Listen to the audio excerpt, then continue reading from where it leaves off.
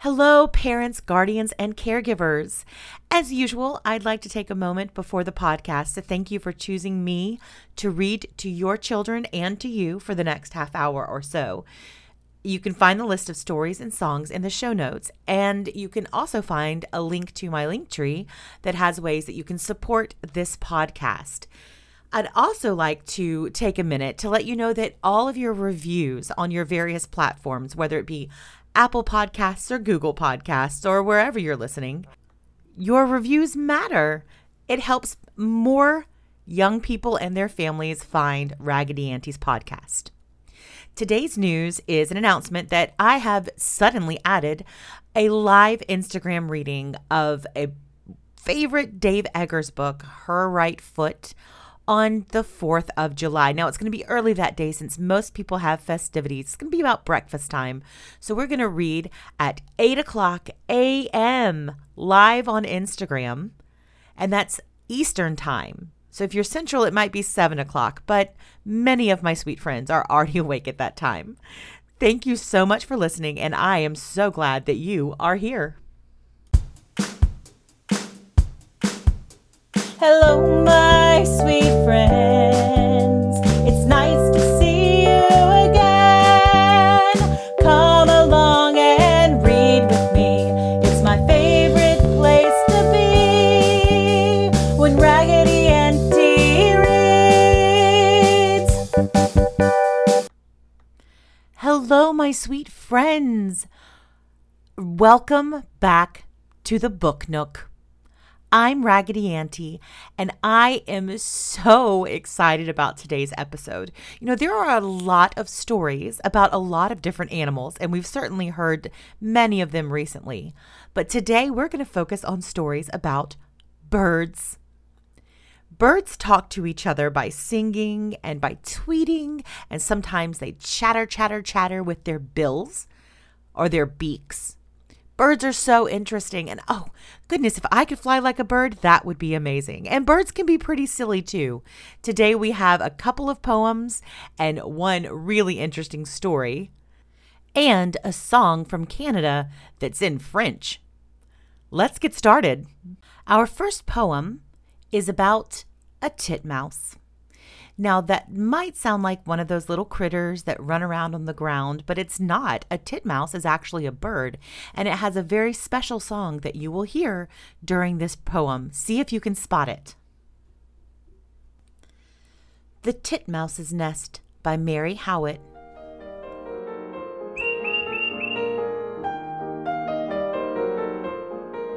There, where those boughs of blackthorn cross, behold that oval ball of moss.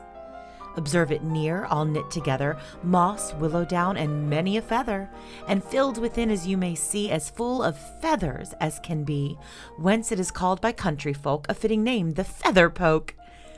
But learned people, I have heard, paracaudatus call the bird. Yes, here's a nest indeed, that doth all other nests exceed, propped with the blackthorn twigs beneath, and festooned with a woodbine wreath. Look at it close, all knit together, moss, willow down, and many a feather. So soft, so light, so wrought with grace, so suited to this greenwood place, and spangled o'er as with the intent of giving fitting ornament, with silvery flakes of lichen bright, that shine like opals, dazzling white. Think only of the creature small that wrought this soft and silvery ball, without a tool to aid her skill, naught but her little feet and bill, without a pattern whence to trace this little roofed-in dwelling place. And does not in your bosom spring love for this skillful little thing? See, there's a window in the wall. Peep in, the house is not so small, but snug and cozy. You shall see a very numerous family. Now count them. 1, 2, 3, 4, 5, nay 16 merry things alive. 16 young chirping things all sit where you your wee hand could not get. I'm glad you've seen it, for you never saw aught before so soft and clever.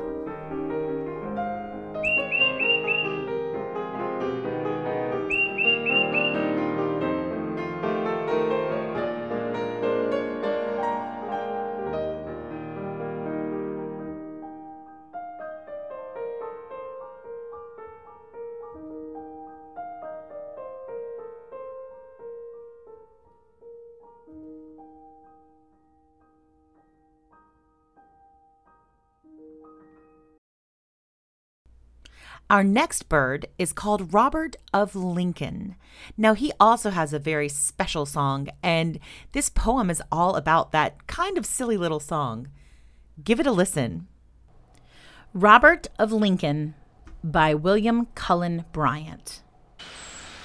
Merrily swinging on briar and weed, near to the nest of his little dame, over the mountainside or mead, Robert of Lincoln is telling his name. Bobolink, bobolink, spink, spank, spink, snug and safe is this nest of ours, hidden among the summer flowers. Chee, chee, chee. Robert of Lincoln is gaily dressed, wearing a bright black wedding coat. White are his shoulders and white his crest. Hear him call in his merry note, bobolink, bobolink, spink, spank, spink.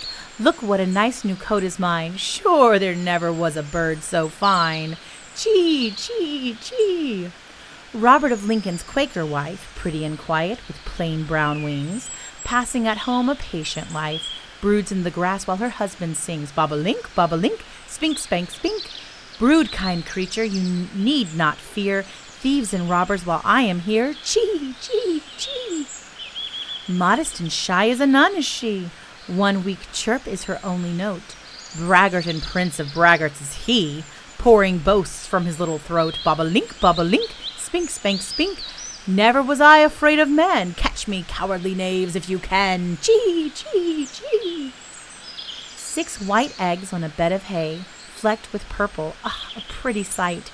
There, as the mother sits all day, Robert is singing with all his might. Bobolink, bobolink, spink, spank, spink. Nice good wife that never goes out. Keep house while I frolic about. Chee, chee, chee. Soon as the little ones chip the shell, 6 wide mouths are open for food. Robert of Lincoln bestirs him well, gathering seeds for the hungry brood. Bobolink, bobolink, spink, spank, spink. This new life is likely to be hard for a happy young fellow like me. Chee, chee, chee. Robert of Lincoln at length is made, sober with work and silent with care, off his holiday garment laid, half forgotten that merry air. Bobolink, bobolink, spink, spank, spink. Nobody knows but my mate and I where our nest and our nestlings lie. Chee, chee, chee. Summer wanes and the children are grown. Fun and frolic no more he knows. Robert of Lincoln's a humdrum drone. Off he flies and we sing as he goes. Bobolink, bobolink, spink, spank, spink. When you can pipe that merry old strain, Robert of Lincoln, come back again. Chee, chee, chee. Now, there were the sounds of lots of birds during that poem, but listen closely right now and you will hear the sound of the bobolink or Robert of Lincoln.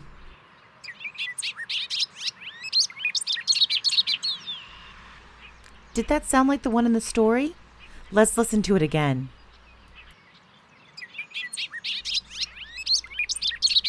I think Robert of Lincoln just loves to perform. He has such a very unique call, and he's... Excuse me? Why are you interrupting me?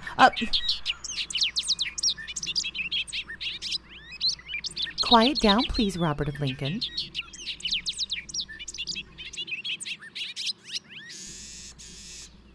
Oh, Robert, I know this isn't your favorite song, but it's a lot of fun to sing. And anyway, we're not going to do what it says. This next song was sung by French Canadians as they traveled down the river to look for birds. Now, this song is about a lark, an alouette. Gentil means very nice. So we sing alouette, gentil alouette, alouette, je te plumerai. And je te plumerai means I'm going to pluck your feathers. Oh, goodness. It's not very nice, but we talk about how we're going to take its beak, we're going to take its feathers, and it can be very silly. We're not going to really pluck a bird's feathers. Calm down, Robert of Lincoln. But it's a fun song to sing, and it gets bigger and bigger as we add different places on the lark's body where we're going to take its little feathers. Have you ever played the game where you pretend to take somebody's nose? It's just like that. Let's sing.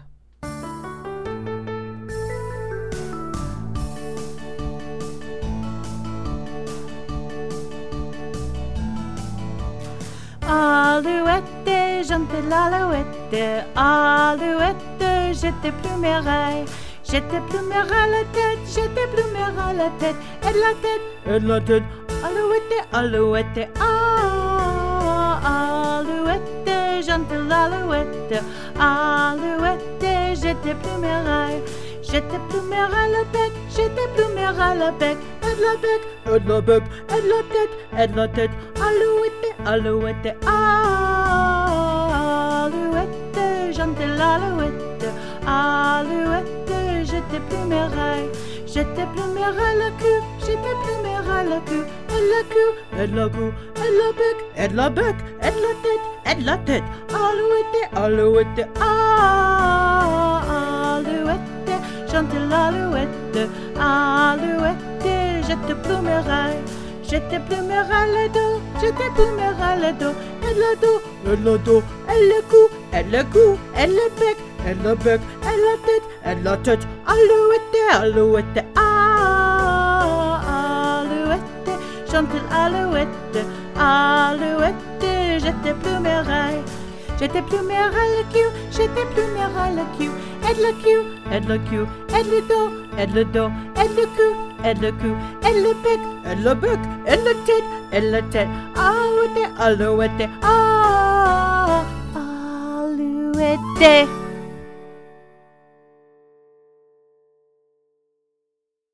Whew, that was a hard song to sing. I hope that you had fun, and some of you may have danced around. I like to dance with that song too. Our last story is about a very special owl. Now, owls eat mice, and this owl in particular has a very special dish that his mother used to make that he's going to try to make too. Let's see if Hooty the Owl can figure out how to make mouse roly-poly and what happens to those little mice that he plans to eat. It's a little bit of a mystery. Let's give it a listen. Hooty the Owl by Dolores McKenna.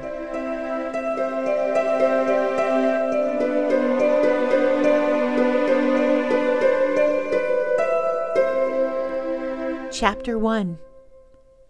Hooty the Owl lived in a hollow of an old oak tree and dozed and dozed and dozed all day long, or so it seemed to any of the little animals that came near him. But his big round eyes were so placed and so protected by feathers that he could see in every direction without moving his head. Hooty was not a very pleasant person.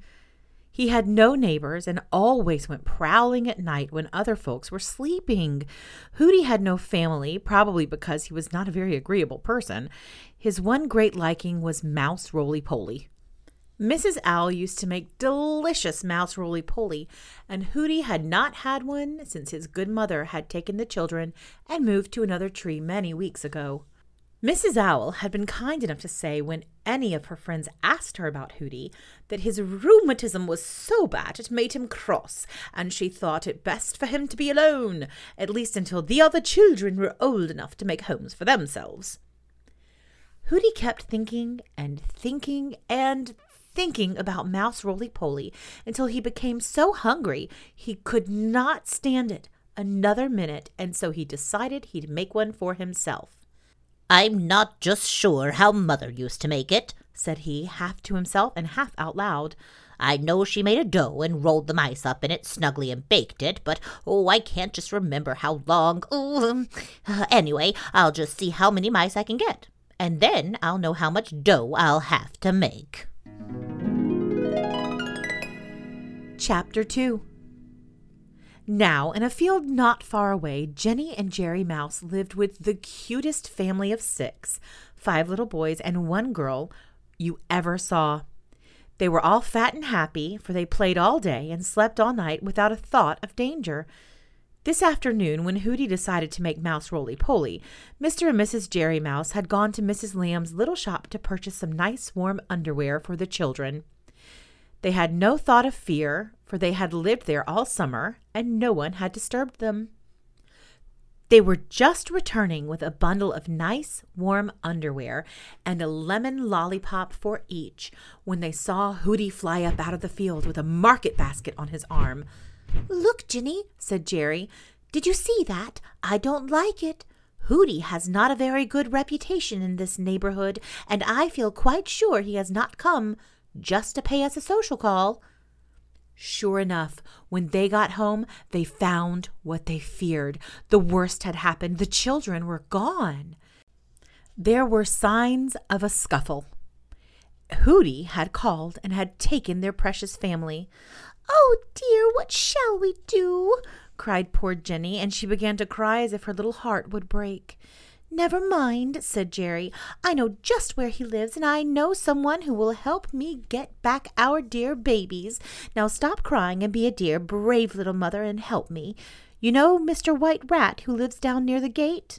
You remember how I helped him out of the trap in the barnyard, and he promised to do me a good turn? And now it's his chance. You stay here, and I will go and talk the matter over with him."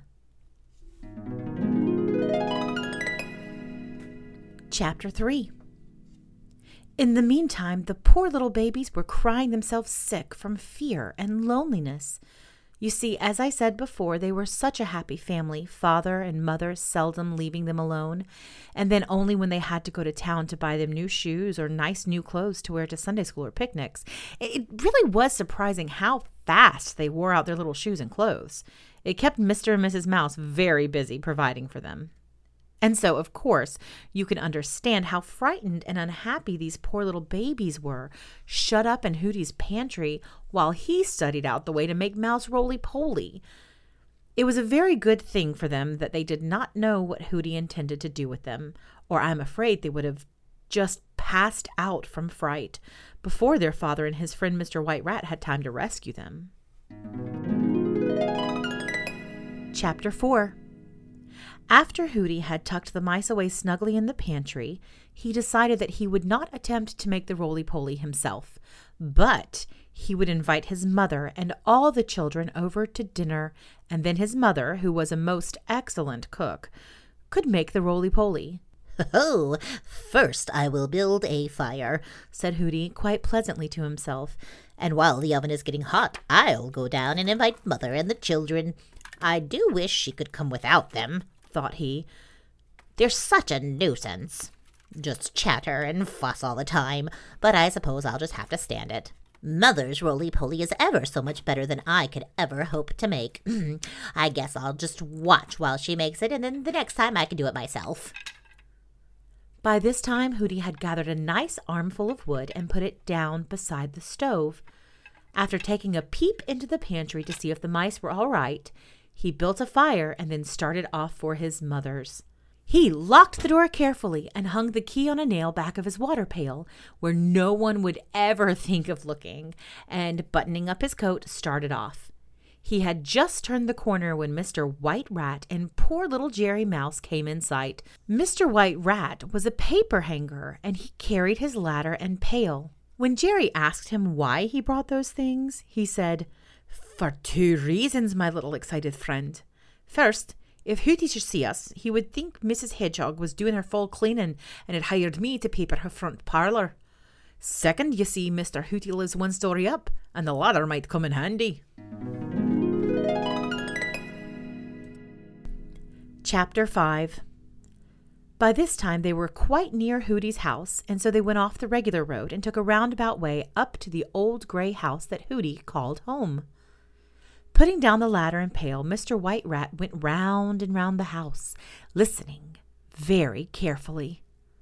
Finally, he said, "Here they are," and little Jerry almost jumped out of his shoes for joy, thinking Mr. White Rat had his darlings in his pocket.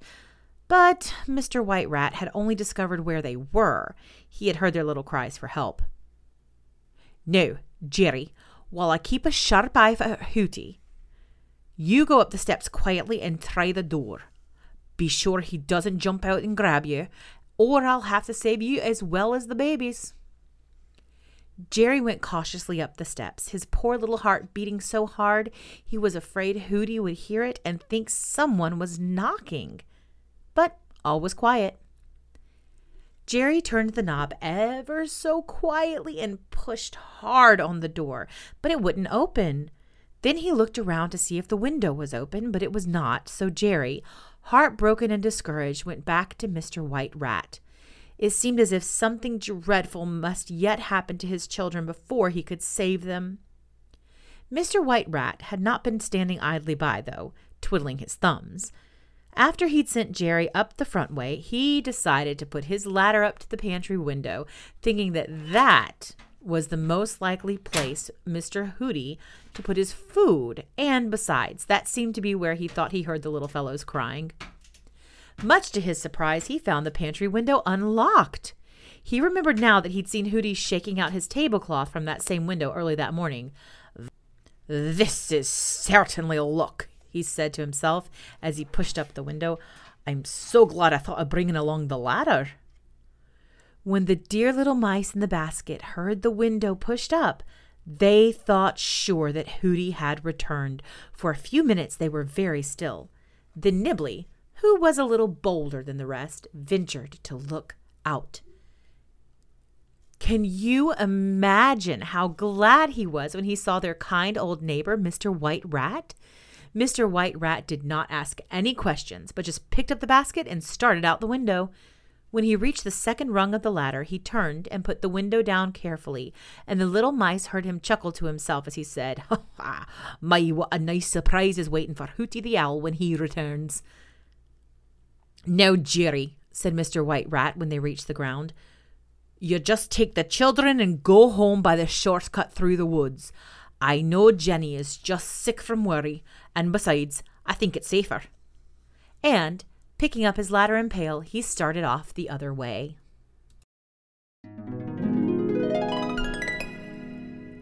Chapter 6. He had not gone far when he met Hooty, his mother, and all the children, and for a wonder, Hooty was quite pleasant. "You're through work early today, Mr. White Rat," said Hooty. "Oh, aye," Mr. Rat replied. "This was not a regular job, just a short one. But I must hustle on then now, as this is house cleaning time, and everyone wants his papering and painting done at the same time. I hope you are satisfied with your work, Mrs. Owl." "Oh my, yes," said Mrs. Owl, very much satisfied. "I've been trying to persuade Hooty to have his house done, but he says it's good enough for him." "Well, I guess it is," said Mr. White Rat as he passed on, smiling to himself. He had kept them talking long enough to give Jerry and the children a chance to get home. Before Hooty went into the house, he gathered another large armful of wood. "I like my roly-poly nice and brown," said he. "Here, Mother, is one of your aprons. You left it here, and I thought you'd like to wear it so as not to get flour on your clean dress. And now for the mice. They're the fattest little ones I ever saw. Oh, my mouth just waters when I think of that roly-poly." And Hooty went to fetch the basket. "It's gone," he exclaimed as he opened the door. "It's gone, it's gone." "What's gone?" asked the mother. "Why, the basket." "Well, why make such a fuss about a basket, my dear?" said his mother. "I have plenty down at my house, and you may have another." "But you don't understand. The mice were in it, and they're gone too." "Perhaps not," said his mother, who was secretly a bit disappointed too. "You may have put it somewhere else. Look in the woodshed or the spare room closet." "No," said Hooty. "It's no use looking. I know I put the basket right here on the shelf. But the thing I can't understand is how they got away. This window is unlocked, but they could not have jumped down, for it's much too high, and besides, they couldn't take the basket with them." Hooty raised the window, looked out, and there, standing on its end, was the empty basket. But wise as Hooty is, he could not make out how those 6 little mice, basket and all, could get to that window, jump out, and get away unhurt. Hooty, with his usual unpleasant disposition, could not help showing how disappointed he was. But when his mother suggested that if the children would go over to Mr. Harry's apple orchard and get some apples, she would make apple roly-poly, he became a little more pleasant. Still, he watched every move his mother made in making the roly-poly. I mean to have a mouse roly-poly in the very near future," said he, "and the next time I won't leave the pantry window unlocked."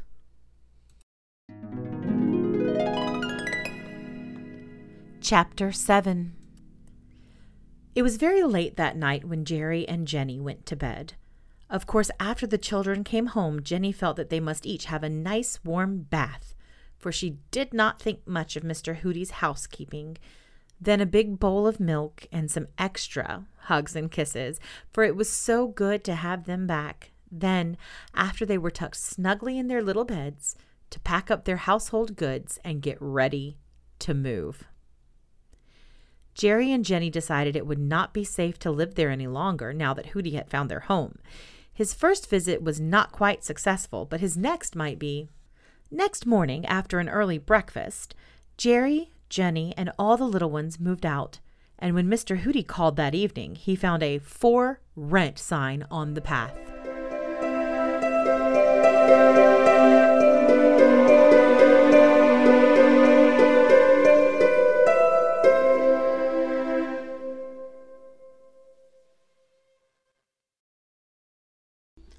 Oh, Hooty, maybe it's time you start being nice to other people. And goodness, an apple roly-poly sounds very good about now. Maybe I'm going to go and make one. I hope that you have had fun exploring the world of birds with me today. I love birds. I think they're fascinating. And I have lots of friends who go out into the woods specifically to look at birds. Maybe you could try that with some binoculars or just your eyeballs. Sit very still and look around and see how many different birds you can find. And listen. Can you hear any birds? I hope that you stay happy, stay healthy, and keep reading.